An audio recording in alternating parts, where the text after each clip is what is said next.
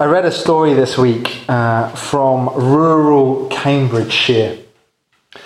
When sheep are taken off to be killed, they know instinctively that the slaughterhouse is a bad place. Somehow they smell or sense something that warns them of danger. So much so that when the lorry stops and the gangplank is put down, they refuse to move. Now, the slaughterhouse workers have devised a way of getting around this problem. They keep a sheep on the premises. A sheep who's become used to the place and doesn't mind it anymore. And they take this sheep out to the lorry and up the gangplank, and then it walks down again, quite happily of its own accord. And the other sheep, seeing this one leading the way, will all then follow. Now, the reason that this story caught my attention is because the slaughterhouse workers have given a name to this special sheep. They call it Judas. I wonder what you make of that story. I have to admit, I find it a little disturbing. These underhand tactics challenge my thoughtless meat eating and encourage me to think at least of the welfare of the animals that I consume. Our passage this evening is also a deeply disturbing one. And the reason that it is so uncomfortable for us is that it is based on three great confrontations. And we're going to explore each one in turn and find both a challenge and an encouragement in them. The first confrontation is this: friendship versus betrayal. The setting for this passage is one of intimate friendship. If you were here last time, you will know that Jesus has just washed his disciples' feet. A task so menial you would only volunteer for it if you were wanting to show great devotion. Following this humble act, the friends have begun sharing a meal together. In Jewish culture, to eat bread together is a sign of personal intimacy. Let's picture the scene for a moment. The disciples are not stiffly sat upright on chairs, each behind their own formal place setting like we do at dinner parties. No, verse 23 tells us that they are reclining at the table. In Jewish society, free people recline to eat their meals, whereas slaves sat or stood. The disciples are sprawled on the floor, perfectly relaxed in each other's company. We also know from history that the table they reclined at was likely to have been U-shaped. This was a Roman custom that the Jews had adopted. And at the head of the table sat in the middle of the U-bend, if you like, so all of the others could see him. And of course, those closest to him were considered to be the ones who'd been given places of particular honour. And our passage tells us exactly who sat on Jesus' left and right. On one side was the beloved disciple. We think it was the gospel writer, John himself. At the time, he was probably just a young lad, not more than 20, utterly devoted to Jesus. Seemingly, Jesus had a soft spot for him as well. We assume because of his young age that none of the other disciples were resentful about that. Notice how he's even closer to Jesus than Peter was. Peter has to motion to him to get him to ask Jesus a question for him. But who was it on the other immediate side of Jesus, sat in a place of great esteem? Well, it was Judas. It must have been. For while reclining, Jesus could dip a piece of bread and pass it to him without stretching. Now let us consider that for a moment. Jesus treated Judas as a beloved friend. We know that they've spent the last 3 years working and serving in each other's company. They've barely been apart. At some point, Jesus has made Judas the group treasurer, a position of great trust and responsibility. And all the other disciples must have known Jesus' esteem for Judas, for not one of them suspected him when he left the meal that night. And of course, Jesus has just washed Judas's feet along with all the others. Then we come to this moment where Jesus dips the bread in the sauce and passes it to Judas. Giving a titbit in this way was a custom of the time. It was seen as a mark of special favour, the true honouring of a guest. It appears then that even as Jesus unmasks the traitor in his midst, he reaches out to him with one final astonishing act of friendship and appeal. He demonstrates his great love once more. And it's only when we take the time to see the intimacy of this meal that suddenly we begin to see the deepest dimension of what Judas would go on to do. It would be the betrayal of the closest friendship possible.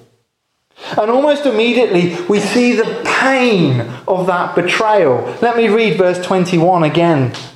Jesus was troubled in spirit and testified, "Very truly I tell you, one of you is going to betray me." Jesus was troubled in spirit. Troubled in spirit. That is the same description as when Jesus had stood beside the tomb of his friend Lazarus and he wept in great pain and anger at grief. That is the same description as when Jesus had contemplated his upcoming death on the cross in chapter 12, and we saw the pain and the fear that he felt in that moment a few weeks ago. When we read that Jesus is troubled in spirit, we are reading of a moment of great anguish. In fact, Jesus was in such pain here, he knew he couldn't stand it for long. When Judas leaves in verse 27, Jesus urges him to go and do what he's about to do quickly. He simply doesn't want this emotional agony to go on any longer than it had to. This is a disturbing moment as we witness friendship and betrayal confronting one another. What are we to make of it? Well, first there is the challenge. For us to really love someone, you have to make yourself vulnerable. You have to let your guard down and open up your heart. True love requires generosity and trust and personal sacrifice. There is no other way. And what this means then is that if you are bold enough to love deeply, you will also hurt deeply as well. Parents know this as adolescent teenagers ignore them and turn their backs. Jilted spouses know this. Let down friends know this. Betrayal hurts us at the deepest level of our being, the point where we are most vulnerable. And therefore we must do all that we can to avoid it. Do all that we can to stay true and faithful to those who we are in relationship with. But then there is the encouragement. It's humbling to see the way that Jesus loved even Judas, even when he knew what was going to happen. And he loves us just the same way. Jesus loves us with intimacy and abandon. He's prepared to suffer on our behalf as well. Truly, we are loved more deeply than we could ever imagine. If we had been at that meal, Jesus would have washed our feet. If we had been at that meal, he would have served us the bread and the wine and whispered those words, "This is my body, broken for you." And even today, Jesus invites us to come to his table and recline against him in fellowship. The betrayal of Judas highlights the loving friendship of Jesus that is on offer to us today. The second great confrontation in this passage is the power of evil versus the sovereignty of God. By far, the most troubling verse in our reading is verse 27.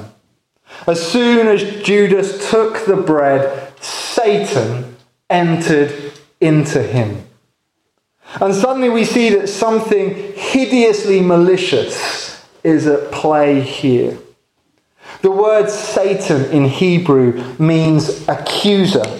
It's a legal term for someone who brings a prosecution, a charge against someone else. If you want an example, think about the book of Job in the Old Testament. There, the Satan brought the charge that Job only loved God because he had lots of good things in his life. And if they were taken away, Job would despise him. And of course, God responded to the prosecutor's charge and proved that it was false. But we get the idea. It is the Satan's job to take the defendant down. And here we see then that Judas is being used by the forces of evil to take down Jesus. Now, you can only be willingly enlisted by evil. You have to choose to let the Satan into your life. And we will think more about that in a moment. But what I want us to notice here is the serious reality that there is a battle going on between good and evil. A battle that rages on even today. In the Bible, it is most noticeable that where God is most deeply at work, Satan's attack is most acute. Think about it. Jesus gets baptized.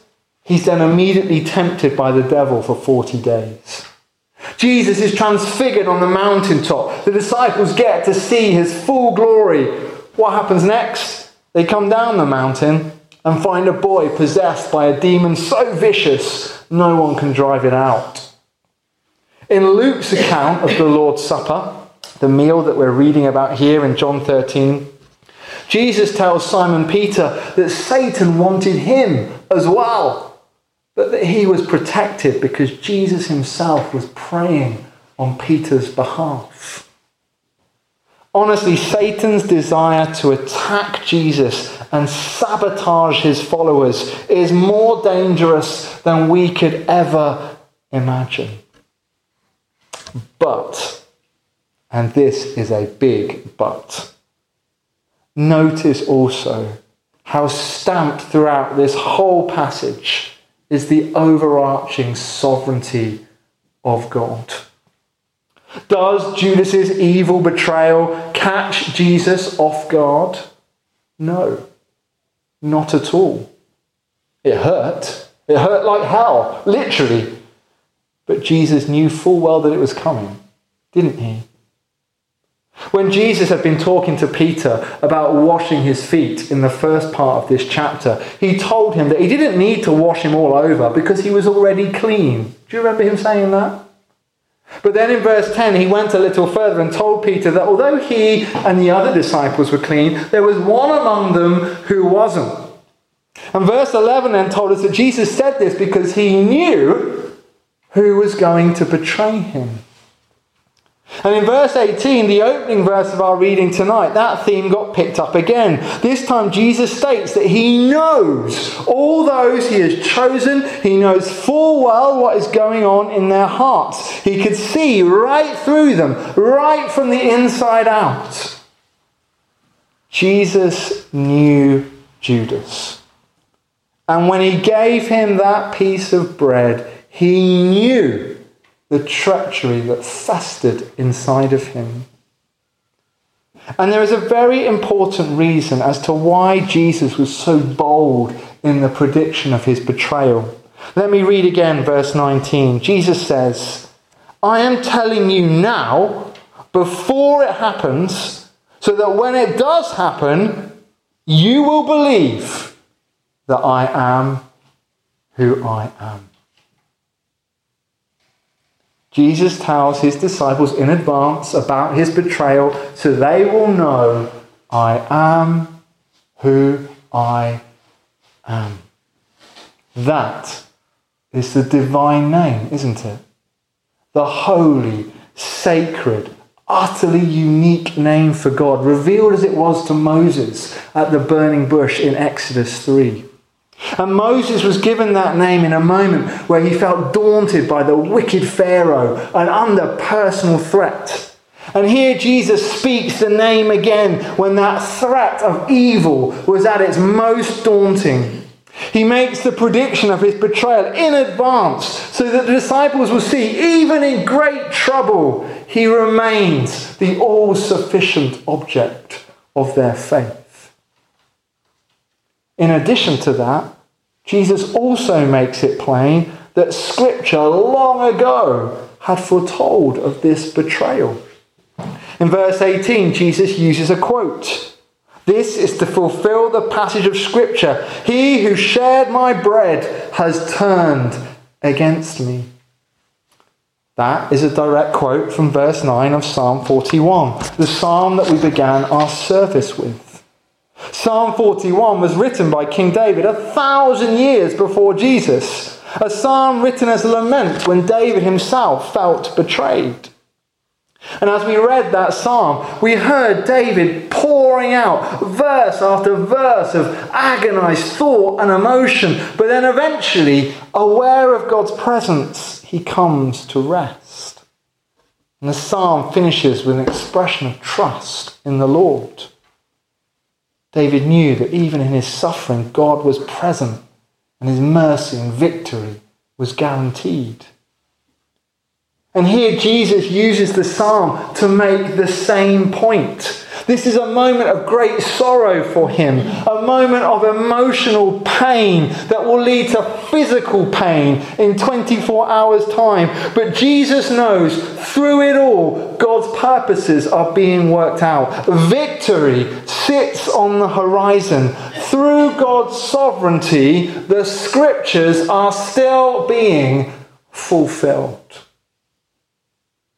So the great second confrontation in this passage is the power of evil against the sovereignty of God. C.S. Lewis once famously said, "There are two equal and opposite errors into which our race can fall about the devil. One is to disbelieve in his existence. The other is to believe and to feel an excessive and unhealthy interest in him."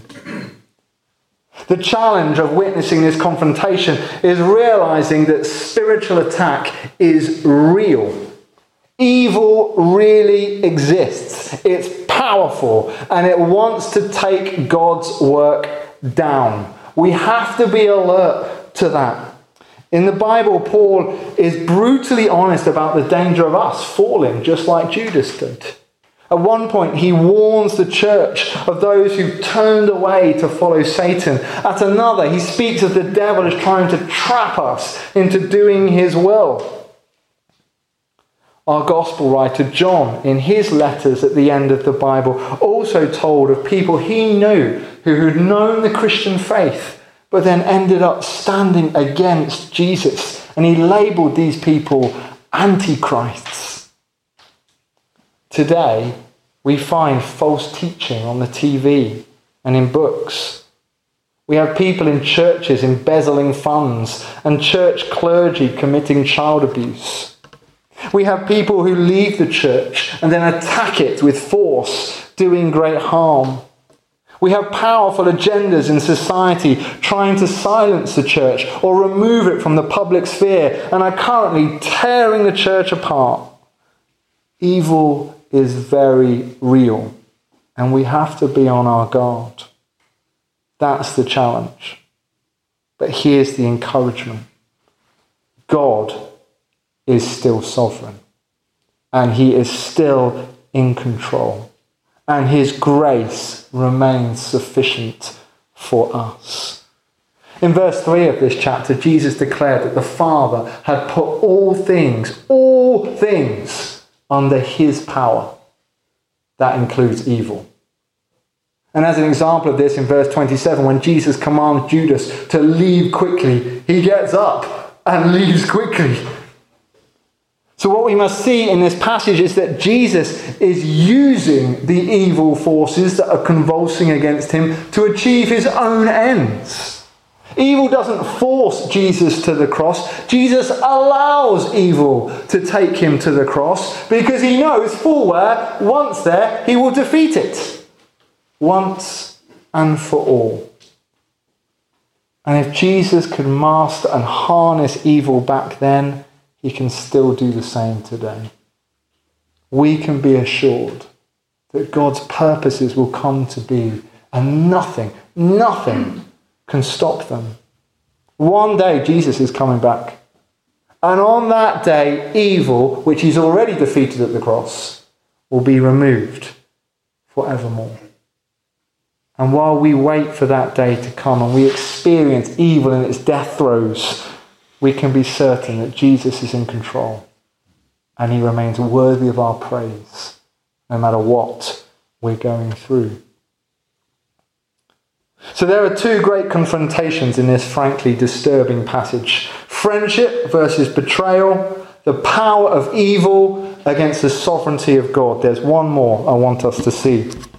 It's the confrontation between darkness and light. The final verse of our reading is a powerful one. As soon as Judas had taken the bread, he went out, and it was night.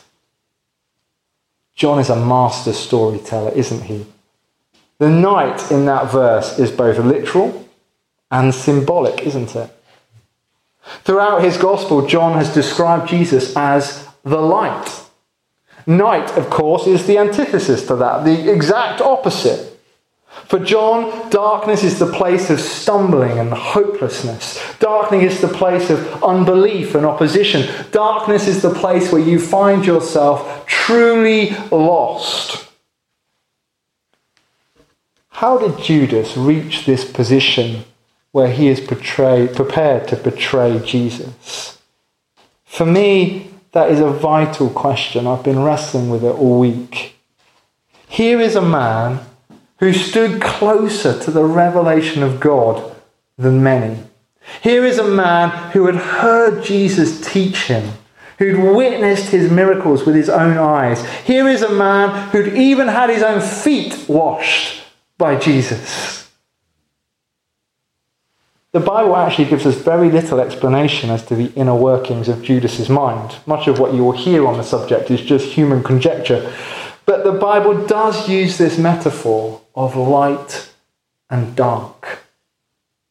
Judas got absorbed into the darkness to such an extent that in the end he was barely his own person. How does that happen? Well, in some way or other, it has to happen willingly. The pattern of Scripture is that as humans, we continually flirt with the darkness until slowly we become one of its own. Somewhere along the line, Judas took a wrong turn. He misunderstood Jesus, and he misunderstood the way that he would act as Israel's Messiah. But instead of admitting his mistake, instead of going back and retracing his steps, Judas stubbornly pressed on ahead, out further and further into the night. Ever so gradually, the darkness took over his heart to the point where he ended up despising the light itself. When at that meal, Jesus offered him that piece of bread, the love of God shone into Judas's darkened heart one more time. But in one final act of defiance, Jesus closed the door and pushed the light out and turned to the darkness one more time. A darkness that had no end. Light and dark is one of the key themes of John's Gospel. In chapter 3, verse 19, we read, "This is the verdict. Light has come into the world, but people love darkness instead of light because their deeds were evil." Judas is the ultimate example of that. So here then is our final challenge. When Jesus is encountered, when his life and work is preached, audiences will always divide. Some will believe in him, and some will refuse him utterly. It happens in every church service up and down the land. It will be happening tonight. But we cannot be naive. Every time we refuse Jesus, we shut the light out and we embrace the darkness. And we may go on doing that for months and years, and God keeps shining his light. But here's the warning. We are not always aware when the darkness takes over completely and there's no way back. And I urge us tonight to accept the light while we still can. That's the challenge. But here's the final encouragement. There's another verse in John's Gospel about light and dark, a verse so important. In his prologue, John described Jesus as the light of all humankind. And then he says in verse 5, the light shines in the darkness, and the darkness has not overcome it. You know, as Jesus felt the great pain of Judas's betrayal, it was dark. As Jesus suffered the emotional turmoil of Gethsemane, it was dark.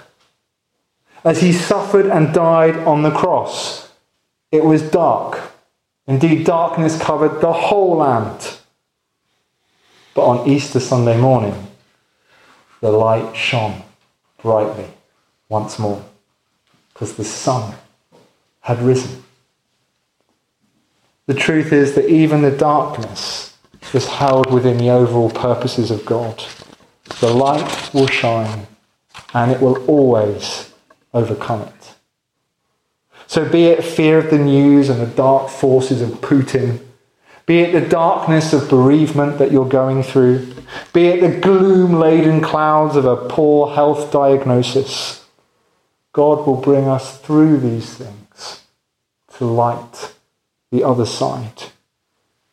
All we need to do is hold on to him, because in the end, light always wins. So to finish, this is a deeply challenging passage. One where we see the sin of our own betrayal, the powerful temptation of evil, and the frightening darknesses of our world. This is reality as we know it. But at the same time, we also find the beautiful friendship of Jesus, the unconquerable sovereignty of God, and the light that shines for all to see. We are to be aware of the challenges, and we're to embrace the encouragements. And if we do, we can be assured that one day we will be sat at a meal table with our Lord Jesus, a meal that we shall have a foretaste of in a few moments' time.